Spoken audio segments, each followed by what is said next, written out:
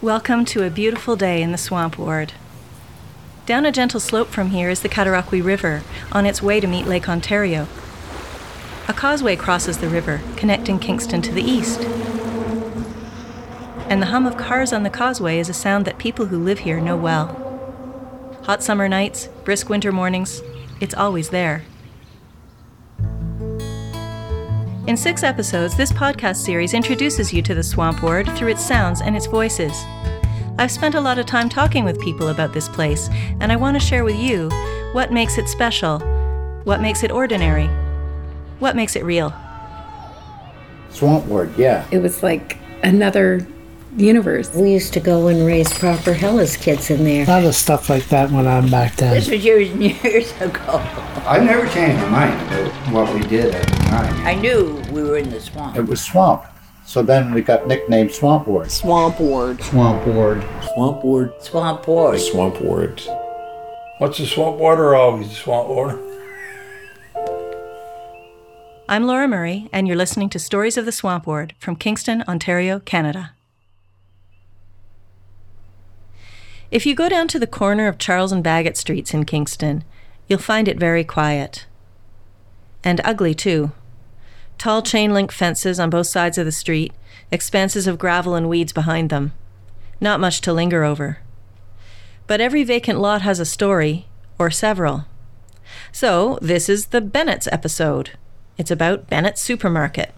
As they say, gone but not forgotten. The Bennett slogan in the 50s, emblazoned right up on its sign, was, "Where food buying is most satisfactory." I know that because I've got a snapshot of a wedding party, dressed to the nines, standing in front of the store. The people aren't related to the Bennetts.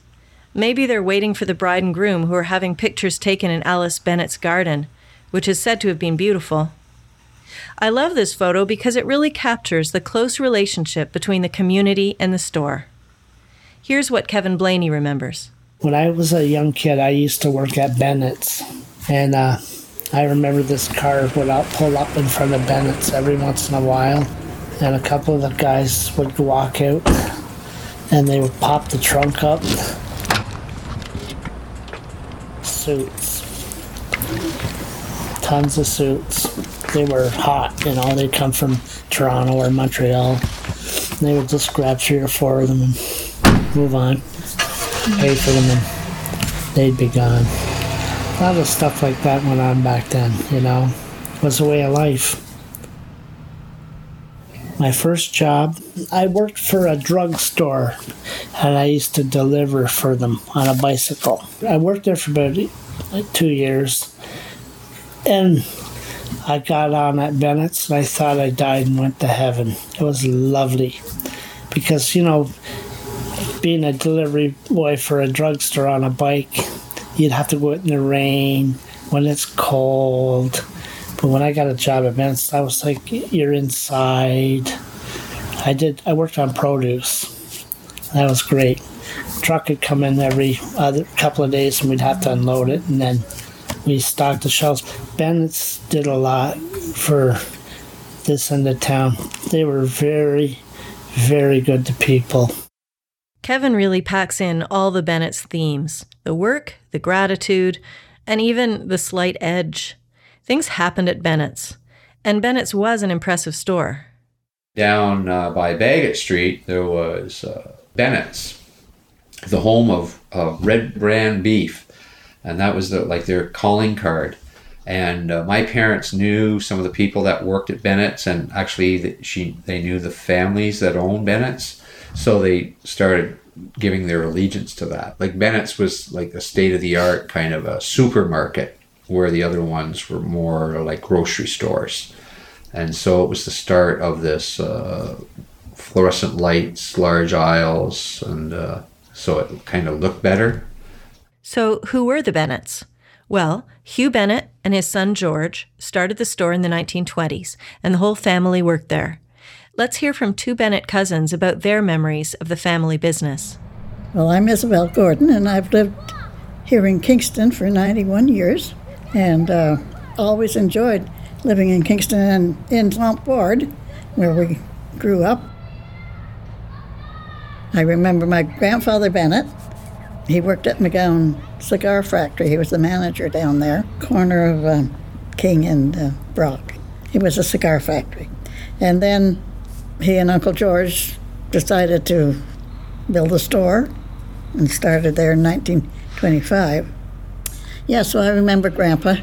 He worked in the store, and they had a little cage there for him where he took the money. We would go down to the store, and we weren't allowed to ask for an ice cream cone unless they offered us one. My grandpa would offer us an ice cream cone, and we could take it.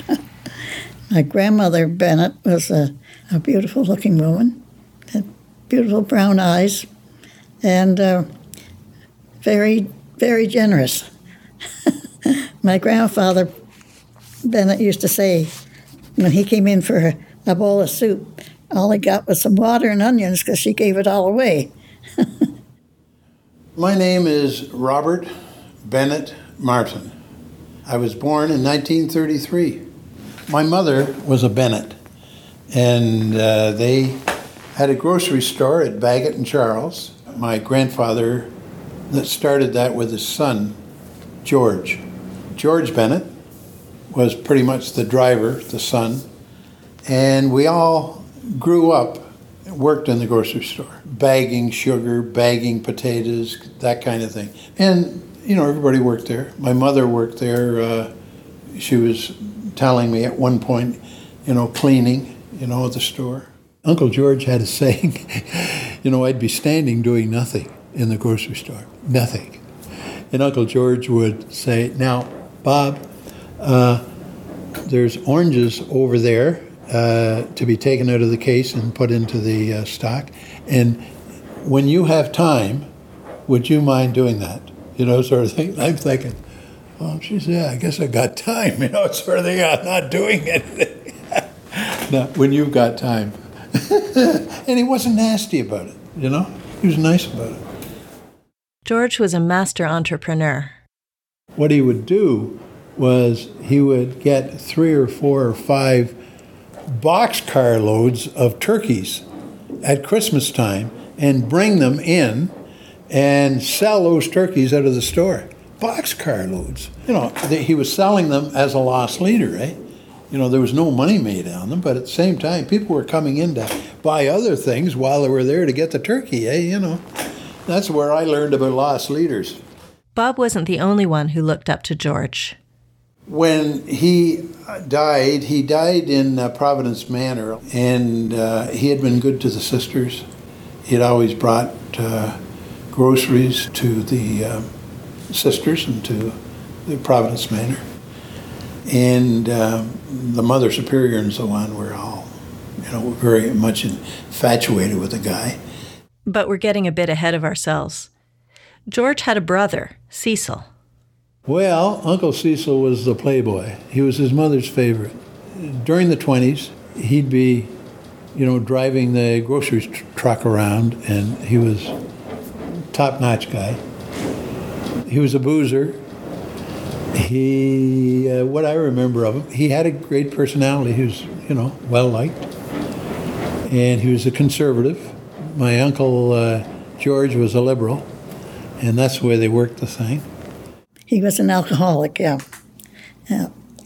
He joined the AA, and that helped him a lot. But when he was trying to get over that, he used to come up to our place and, you know, sleep on the Chesterfield there, and Mom would look after him a bit.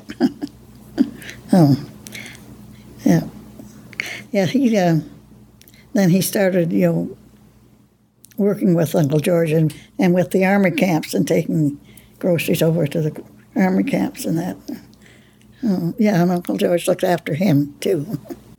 Now, didn't he run a grocery store of his own on the corner at some point? And how did that come about?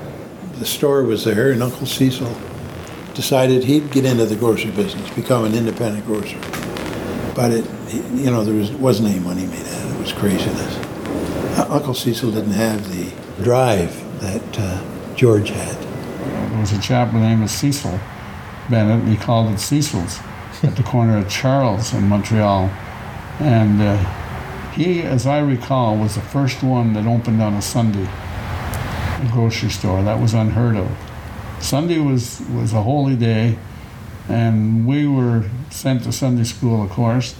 When we come home from Sunday school, you just hung around. You didn't, but we'd sneak out and do something, whatever. I went to Sunday school in the basement of Church of the Good Shepherd, and I was always rowdy, always in school, Sunday school as well. The teacher would kick you out. Well, okay, that's good. If they ask you to leave, well, then you got your change in your pocket, you got your bicycle, so race like heck to down to the store and spend it on candy.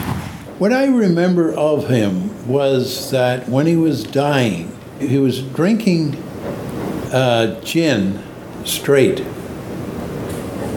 just like water. And he always said, I don't give a damn, sort of thing. I'm having a good time. But when it came time to die, he cried like a baby. That's what I remember about Uncle Cecil. He didn't want to die. Though Cecil was the black sheep, it so happened that his brother George and his wife Alice were not able to have children. So it was Cecil's son who became the third generation to enter into the running of the family business. Cecil's grandson, Gary, remembers. My dad eventually moved back into George's house, and that's where he lived till he died. Because once again, he just didn't want to leave the neighborhood. He didn't want to live anywhere else, and he lived in that house till the day he died. They were all large growing families down here. And as my dad said, when times get tough, he said the last thing people stop buying is food. So as long as you're giving them good value and good service, they'll keep coming back every day, and that was kind of what he focused on. One thing I used to love as a kid is my dad would give me the keys to one of the trucks, and he'd give me a big wad of money, and he said, why don't you drive out in the farmers' fields and stop anywhere you see farmers selling produce around? He said, I want you to stop. He said, I want you to buy everything they have.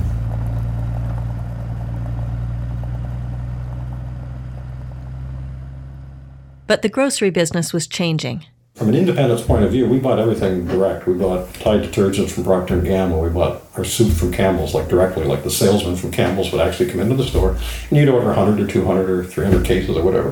But what was happening over time is when the minimum orders used to be 100 cases of Tide, or they wouldn't call on you, well, then suddenly the minimum order got to be 200, then it was 300, then it was 500, then it was 1,000. And you had to buy in those quantities to be competitive with the larger grocery stores that quite simply had the buying power and the clout. And then the big meat packers got to the point they wouldn't deliver meat to your back door unless you had a check for them when they showed up. So under Cecil's grandson Dave, Generation 4, Bennett's kept growing. In fact, that was another of their slogans, even in the early days, always growing. That I got from a photo of one of their trucks back in the 20s. There was a big duplex right here that he tore down. There was houses on Charles Street that he tore down. And then they put up this warehouse affair. Yeah. Warehouses and parking lots replaced houses around the store. While some neighbors admired the entrepreneurialism, traffic started to be a problem. Supplies that used to come in by train started to arrive by transport truck. Trucks, garbage, shopping carts, rats. Some neighbors started to get resentful. City planners at the time were keen to separate out commercial from residential areas. They stopped any further expansion. Navigating all this, the Bennetts threw in their lot with a chain, No Frills. The amazing thing at this point in the story is that, if anything, the store, now a not terribly shiny branch of a very unglamorous chain, seemed to gain even more mystique. One woman told me she had a marriage proposal from a stranger in the aisle of No Frills, which didn't surprise her. Or me. The people you would meet in that store, wow, it was really theater. It was theater. There'd be people who would fill up grocery carts who couldn't pay for them, but they liked the idea that they could, or that they could shop, and they would leave the court. And the person at the counter was, that's okay, Ethel. So we'll put it away, that's fine. And it was, they were amazing. They were all social workers, kind of, and I guess, because they were very good with the people who there were check signed, there were professors there were people getting their family allowance check signed. There were a variety of people that were in the grocery store, and that made it colorful, so colorful. I was very sad to see that store move, because it was kind of like the city hall of our neighborhood.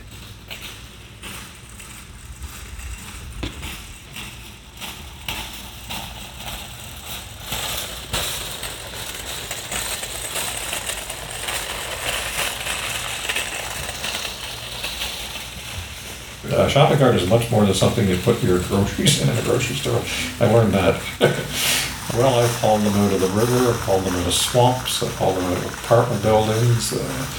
We only had so many shopping carts, and some days when we got really, really busy, we'd actually run out of shopping carts. People would be standing there waiting. That's so busy the store was. We'd run out of shopping carts.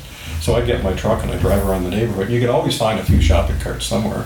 And people use them for moving, I'd see them going by with televisions and clothes and everything else. And sometimes it'd be like a little parade of them, 3 of them going down the street. So I'd pull over and tell them, when are you going to be done? And they said, okay, well, can you just leave me your new address and I'll come and get them in a day or two. And that's kind of what you did, You didn't dump everybody's belongings on the street. You just kind of felt that was your way, once again, of contributing a little to the urban needs and the modal needs and the transportation needs of this part of the city. When we're talking about No Frills, it reminds me of an art project. It was a community art project. I think there was a team of 10 of us who lived in the community. We were given cameras and we would decide on a storyline. My storyline was grocery carts. I just photographed them wherever I found them. They were everywhere. Yeah, absolutely everywhere. Yeah. And we just kind of documented this community through that project and through photographs. The other thing about the grocery cart project was that it did give me a chance to talk to people, because I asked people as part of this if I could photograph what they had in their cart. And they would tell me about what they had in their cart. And it was kind of touching, actually, who had what and why. Sometimes it was about money, sometimes it was about illness, sometimes it was, shopping for someone else. Things that were on special were usually in the cart. But the carts with like large bags of pasta and not much else, Yeah. I remember I would do it outside the store, not inside the store. So it was only people who left with the grocery cart, with food in it, who I spoke with. And there certainly were people who didn't want to take part in it. But, most of them did. And I didn't take photograph of their face, but their hands would sometimes be in the photo with the cart. Sometimes their shoes. In 2008, No Frills closed its store on Bagot Street. The parent company tore down all the buildings. It still owns the land. I guess someday somebody will offer a big price for it, and something will happen there. Chances are you will never be able to buy a bag of potatoes on that piece of land again. These days you can buy a wild rice salad or coconut hemp square at the cafe now inhabiting Cecil Bennett's old store over on Montreal Street. But that's not quite enough to feed a neighborhood, is it?